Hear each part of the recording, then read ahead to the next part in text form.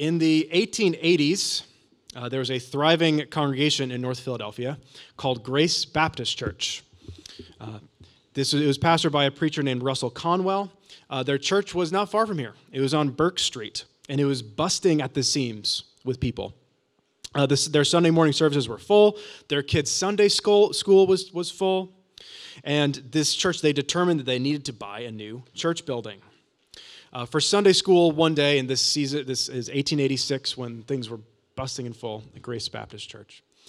The pastor, Russell Conwell, he walked by where the Sunday school was happening, and he saw there was a crowd of kids outside they couldn't make their way in because it was so crowded. And he particularly saw one girl whose family was part of the congregation who looks timid and hesitant towards the outside and didn't want to go in. And her name was Hattie Mae Wyatt. Conwell, he stooped down and he talked to her, and she said that she wanted to go in, but she was nervous to go in because it seemed so crowded. And he comforted her, and he lifted her up on his shoulders. He carried her into the building and helped her find like a spot in the corner for the Sunday school. Then the following day, Conwell went to her family's house just to check in because they lived really close to the church building at that time. And while he was checking with the family, he had a brief conversation with, then she was, I think, 5 or 6 years old, Hattie. He told her, Hattie, we're going to have a larger Sunday schoolroom soon. And Hattie responded, I hope you will. It's so crowded that I'm afraid to go alone. To which Conwell replied, when we get the money with which to build a school building, we will build one big enough for all of the little children to come in. And very soon, Hattie, we're going to begin to raise money for it. Not long after that, sadly, Hattie got sick. And even Conwell went over to their house to pray for her and their family. But sadly, Hattie died of that sickness at the age of 6. And after she died, her parents came to Conwell, the pastor, and said that in her last months, Hattie had begun saving up money to go towards the new church building. And her parents handed him 57 cents that she had started to save up. Counting inflation, a gift of 57 cents, actually from 1886 to today, would actually be closer to like probably $20, which for a 6-year-old is a pretty extravagant gift. That following Sunday, Conwell took that 57 cents and he held it in front of the congregation, and he held it up as the first donation that would go towards Grace Baptist Church, a new building. He then divided that 57 cents into individual pennies, and he sold them to people who were willing to pay a lot more for them. And he raised hundreds of dollars that way. Most of those people gave the pennies back to him, and he repeated the process. And it was basically the basis of that church raising funds to build a new building. And eventually, when they bought the property where their new building would be, the seller was so moved by the story that he accepted 57 cents as like the first payment on the space. The church would later be called Baptist Temple, and these buildings that they bought would later be the first meeting places for Temple University. Conwell was the founder and the first president of Temple, actually. God built whole future institutions that are with us to this day. Some of the temple buildings that are part of the Temple health system were from these original fundraisers in the late 19th century. All of this came from a small yet extravagant gift from the heart of a small girl. God multiplied the gift beyond all earthly imagination. And we see a similar kind of free will offering from the heart for the future in our passage today in Exodus. We see contributions for a sanctuary, for the tabernacle. And drawing from this passage, I want to call us this morning, looking forward to March 17th, which will be our pledge day. I want us to begin considering what our contributions for the sanctuary will be as we renovate on Lehigh Ave. And I have 2 points today drawing from this passage. First off, contributions from the heart. And then second off, contributions for the future. Contributions for the heart. So the background to this long passage that we just read, if you're not familiar with the story of the book of Exodus, in the passages before this, the 34 chapters before this, the people of Israel have been enslaved for many generations in the land of Egypt. And God raises up Moses to deliver the people of Egypt from the people of Israel from Egypt, from the land of slavery. There's the 10 plagues, which are famous. They cross through the Red Sea. There's this amazing story of deliverance. They go into the wilderness. They come to Mount Sinai, and they receive the law at the foot of Mount Sinai. And at Mount Sinai, they receive instructions for building the tabernacle. These people are former slaves. They have some livestock and some possessions. Of course, we see that in this passage. They had some riches from their time in Egypt. If you read Exodus, you'll see there are ways they accumulated some riches. But for the most part, these are a people that what they have is what they can carry on their backs. They're living in tents. This is not a meeting of the CEOs of Fortune 500 companies. Heck, this isn't even a meeting of middle-class folks.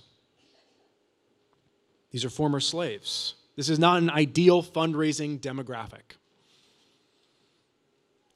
But it is striking also how diverse this group of people is. You can see this based on the diversity of things that they offer in the contribution.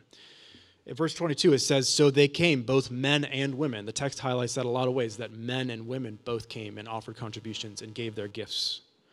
Some of them had acacia wood, some had brooches, some had armlets, some had spices, some had yarns and linens. Some were skilled at building, others were skilled at weaving. It's not only remarkable how much this people provide, but that they each provide so uniquely from a place of each of their own hearts, their own skills. Each family had something unique to contribute to the building of the sanctuary that they drew from their own tents. This is a really important point when thinking about contributions from the heart. The amount of what these people give is not the center of this passage. Rather, the focus is on the heart behind their contributions. The text draws particular attention to this. At the beginning, at the command to do it, Moses says, "Whoever is of a generous heart, let him make the Lord's contribution." On the top of the second page of this passage, you can see the next passage I'll read, which is really the climactic scene. It's in verse 21 if you have your Bibles open. It says, "And they came, everyone whose heart stirred him, and everyone whose spirit moved him." Later on, it says, "All who were of a willing heart brought brooches." And then towards the end, "all whose heart moved them." Clearly, God's command to the Israelites in this passage is a heck of a lot more than a fundraiser or a stuff raiser. God's not treating the people of Israel like their ATM machines, who he just punches in a button of commands and they spit out the things that are needed. He's calling them to make contributions from a place of worship, from the innermost place of their heart, from their love for God. This is a spiritual command with material implications, not the other way around.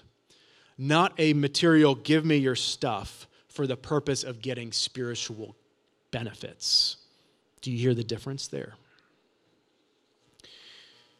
The sanctuary, the tabernacle, will be built from the contributions of from people's hearts. If you're here today and you're not a Christian, or you feel like you're looking on the outside in with Christianity, I particularly want you to understand and grasp this point that I'm making right now. You happen to step into a church today while we are in an initiative to raise pledges to renovate and pay off a building. There are few bad words. I can tell you that it feels like bad words to me. Probably it's to you too. There are a few combinations of bad words out there, like capital campaign. And I won't presume to speak for you, but I can tell you if I was in your shoes, I would feel a bit icky Isn't this always what Christian leaders do, you may think? They wield their spiritual power to get people's money and line their own pockets. And I happen to come for this Sunday.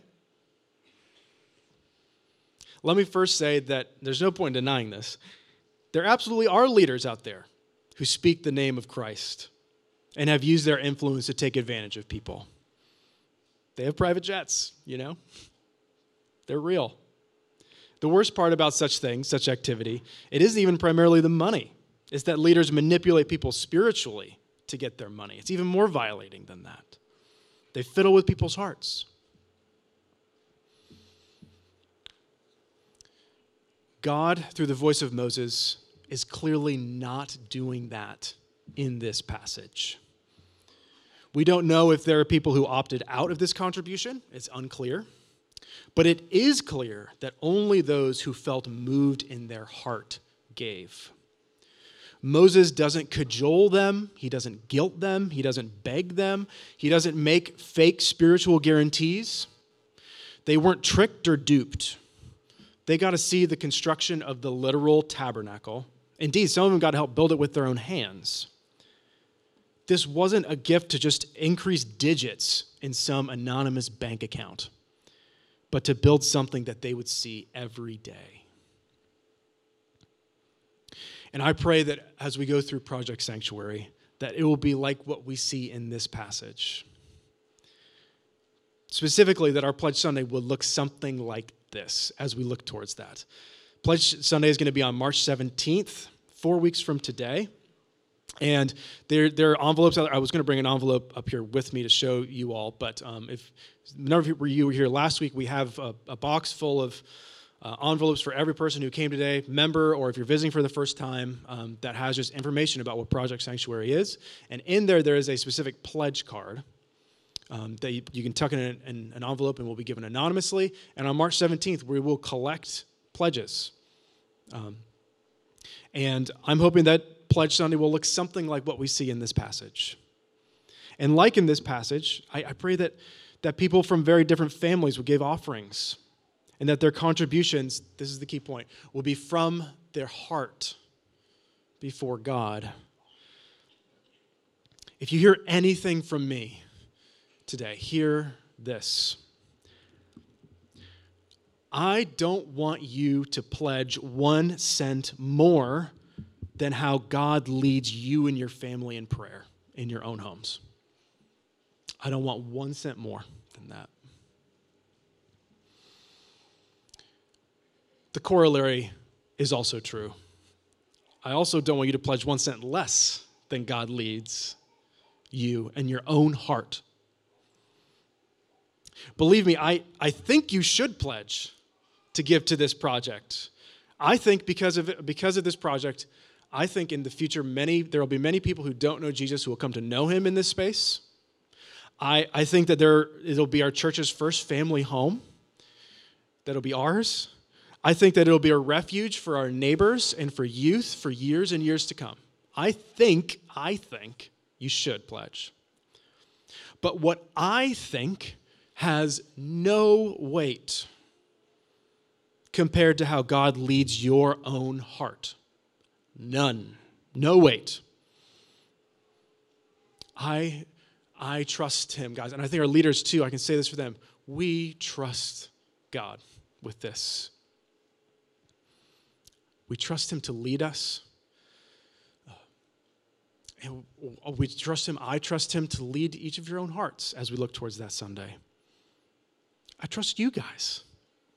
We trust your hearts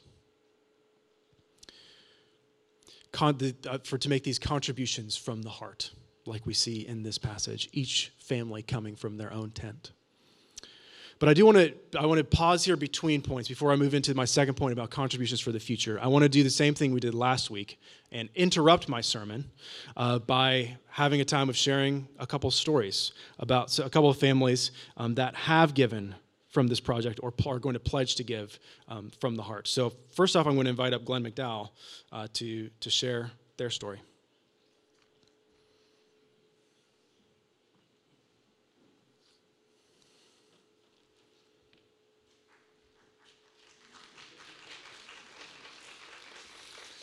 Hi, it's good to be with you. If you don't know me, I'm Glenn McDowell, city pastor here, just elected to be installed as associate pastor instead of assistant pastor, but it's a privilege to be with you. And Connie and I have been part of Liberty Church from the very beginning. We were part of the launch team before we started the first Liberty worship service about 22 years ago. So it's been a privilege to be with you. And let me just point out that Project Sanctuary doesn't primarily refer to a building. We, God's people, are his sanctuary. So the Old Testament tabernacle, the Old Testament temple, and any church building is only a picture of the reality, which is the reality is we are God's temple.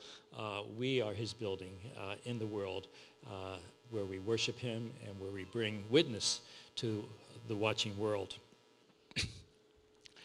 I've not always been a fan of churches buying or building their own buildings.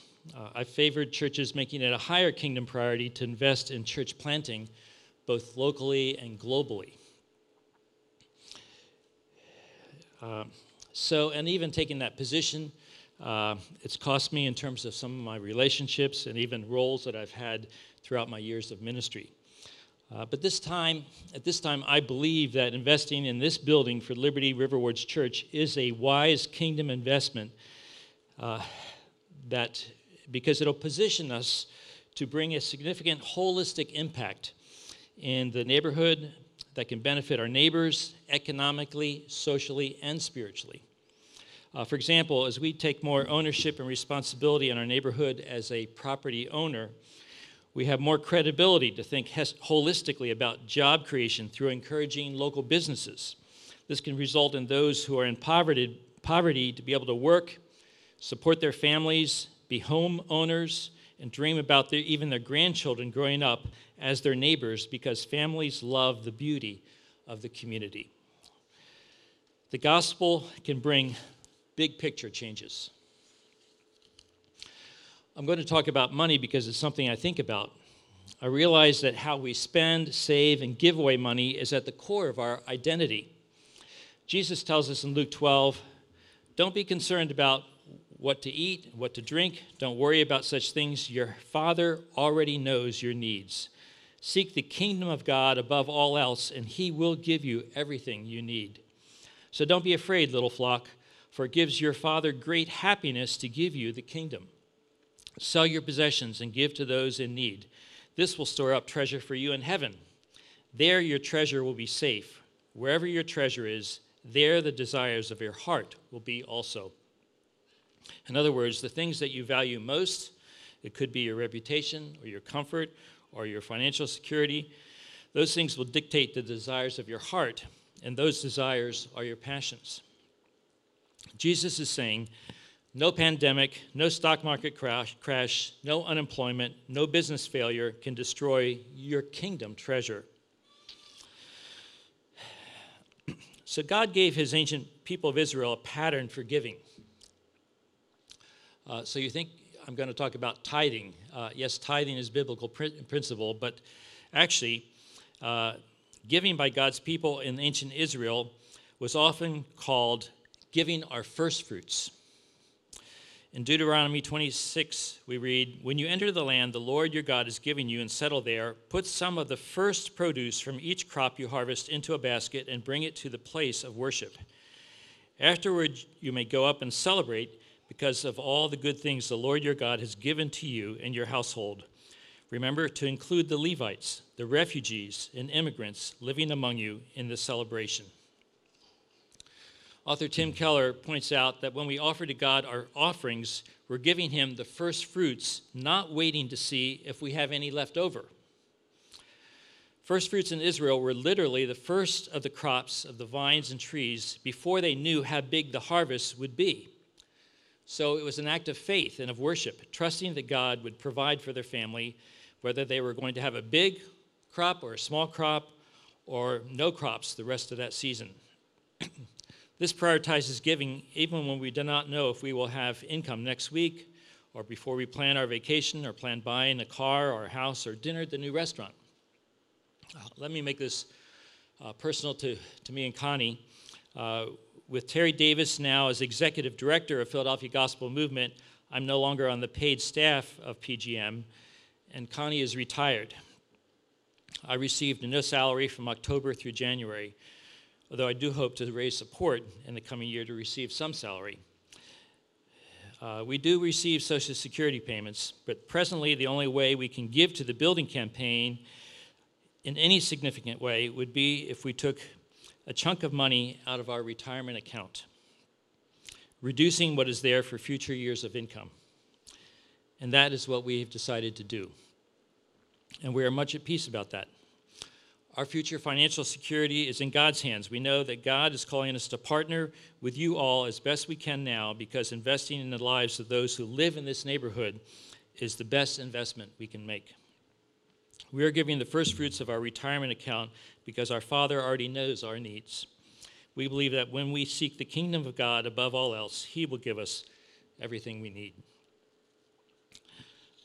Let me just point out a fallacy that I and any of us can fall into, and that is, now's not a good time to make a financial commitment. I'm a student, or I'm saving for a wedding, or for buying a house, or for children's expenses. When my income is higher, I can make a 3-year commitment. Actually, research shows that Americans find it harder to tithe and to give. It's harder as their income increases. Research data shows that the poorest American Christians give away the highest percentage of their income, and the percentage decreases as wealth increases. Giving to kingdom work is not easier when your income is bigger. But giving is easier and a joy when you plan and give consistently because it flows out of your kingdom values. God also knows your situation, and for some, now is the time to receive from others rather than to give. If you're in a difficult situation financially, it may be better for the church to help you for a season, which our deacon team would be glad to talk with you about.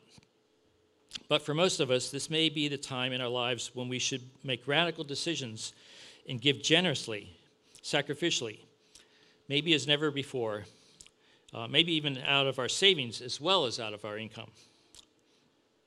It's also a time to model, for those of us who have children, to model for our children how to give.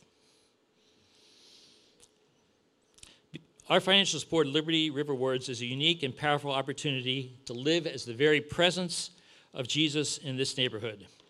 If it were not for our church, some of you would not even live in our city. But because you do, we are having a huge kingdom impact here already. We're just seeing the first fruits of the gospel, bringing redemptive changes to this neighborhood to flourish spiritually, economically, and culturally. You're sowing and investing generously now, and over the next 3 years, and our present campaign will put us in the position to empower us to launch initiatives in this neighborhood, along with Urban Worship Center and with other churches in the River Wards, initiatives that deeply align with the compassionate heart of Jesus. Let's give of our first fruits. May God give you joy in giving, because they're actually His first fruits.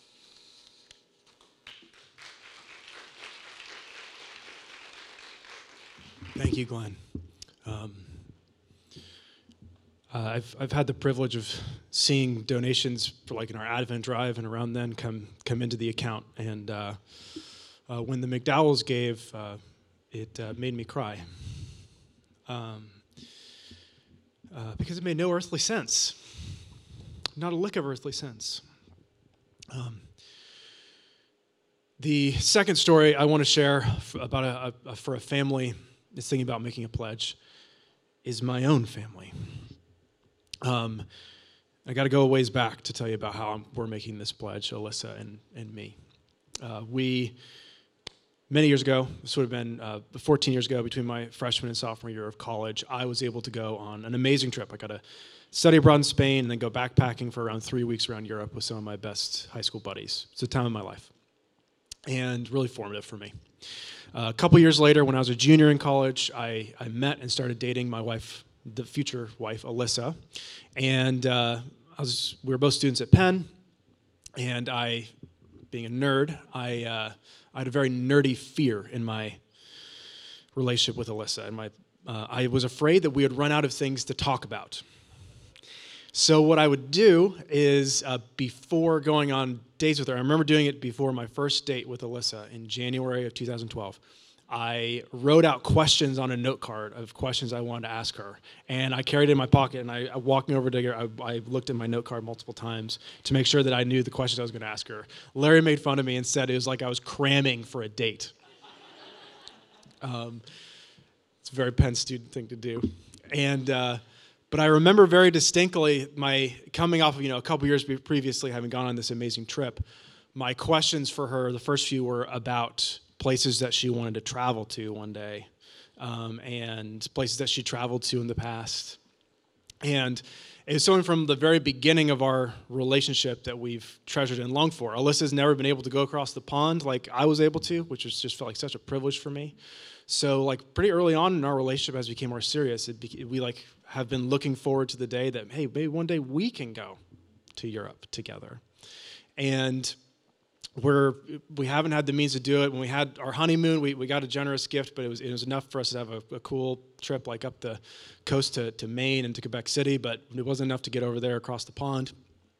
So a number of years ago, we've started up a mutual fund and started putting money in it every single month, and have started to watch as that account's grown. And the hope for that is we say, hey, as the kids get older, in 10 years, 15 years, we will have like this account which will be ready for us to go and have probably a pretty extravagant trip, like saving over the long run to prepare for it.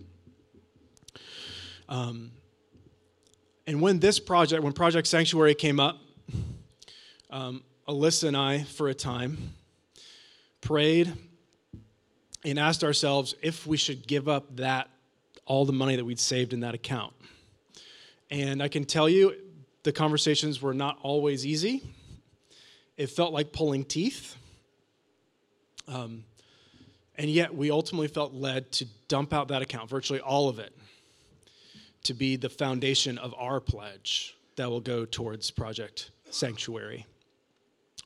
It'll be the foundation of a pledge on which we'll pile more of a pledge. Some of your, I think most of your families are probably like mine, where you can't do a lump sum at the beginning, but you could have a big impact looking at over the next 3 years. And that's what we're going to do on top of the foundation of what was in that account. And I hope you hear in that the first point I'm making in this sermon, right, is that it's not about the amount. This gift from Alyssa and me is not about the amount. It's about what the thing is. And it's us saying, we still would love to do that one day, but we're going to trust, if it's in God's will for us to do it, that he'll provide in different ways in the future. But this we're going to set aside to give. It's an offering from our heart. Let me continue the sermon. The second point I have coming from this passage in Exodus 35 is that these are sanctuary contributions for the future.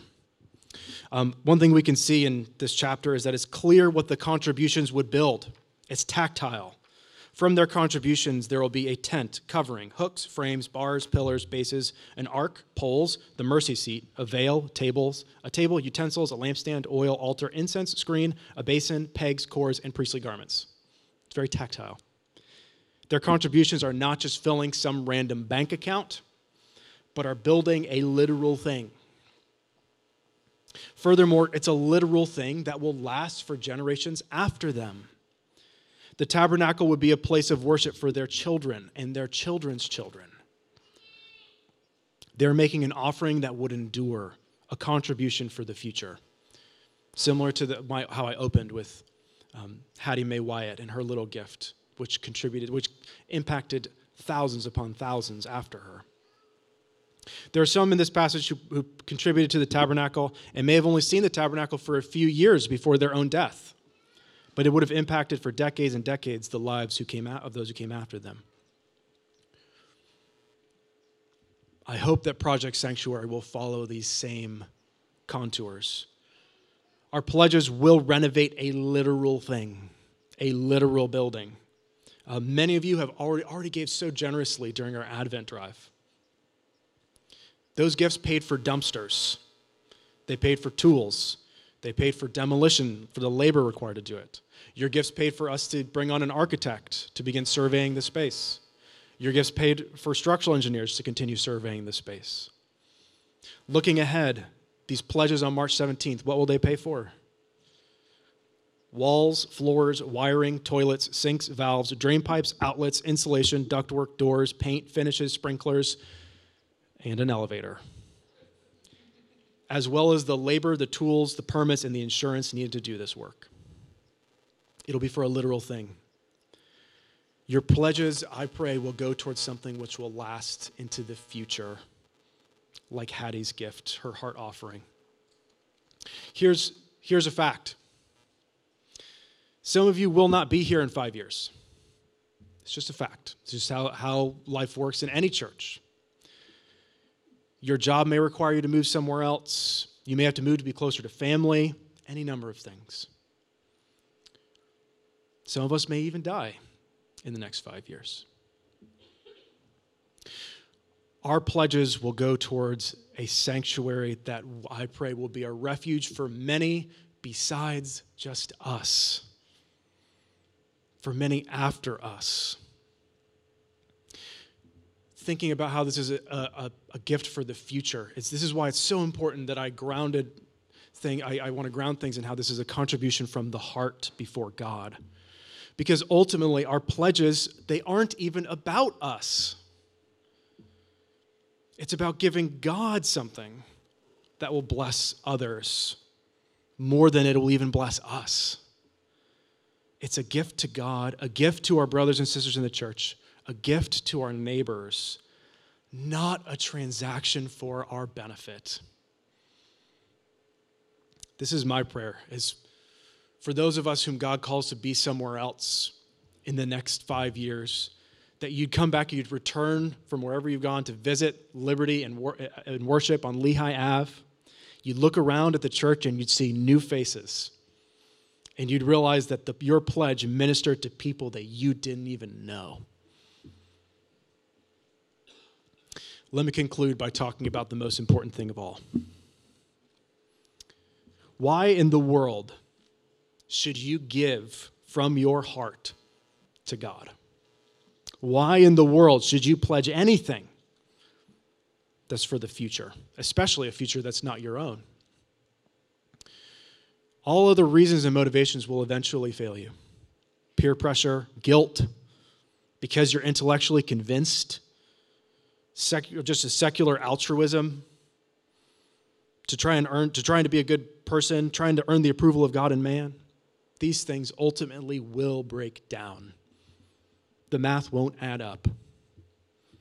The only reason it ultimately makes sense to give is because we see how much God gave for us in the person of Jesus Christ.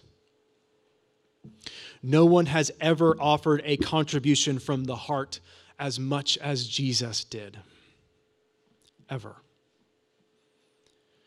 No one has ever offered a contribution for the future like Jesus did. Ever. Let me tell you the gospel. On our own, we were enemies of God. We weren't just basically good people who were mistaken. Nope. We were people who in our heart of hearts hated God and rebelled against his ways. All of us. As the Psalms say, no one is righteous, no, not one. It would have been just for God to destroy us or to leave us to our own devices as we destroyed ourselves. But God, being rich in mercy, sent his Son in the form of a servant into poverty. Though he had every reason to abandon the human race, Jesus instead loved us, healed us, taught us. And in the greatest contribution from the heart for the future in human history, Jesus went to the cross on our behalf. He bore our sins in his body so that we could be covered and cleansed and made new and reborn. Jesus, of his own will, doing what was from his own heart, left his sanctuary in heaven and suffered the death of a criminal on a cross, a cursed death, so that we could receive forgiveness and ultimately join him in sanctuary with the Father and the Holy Spirit now and for all eternity.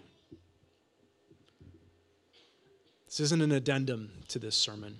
It's actually laced throughout all of it. Any giving from the heart, any giving for the future, only makes sense when we look towards Jesus' cross. It is the radioactive core of all giving. Here's what the Apostle Paul says, and this is where I will end. For you know the grace of our Lord Jesus Christ, that though he was rich, yet for your sake he became poor, so that you by his poverty might become rich. In the name of the Father, Son, and Holy Spirit, amen.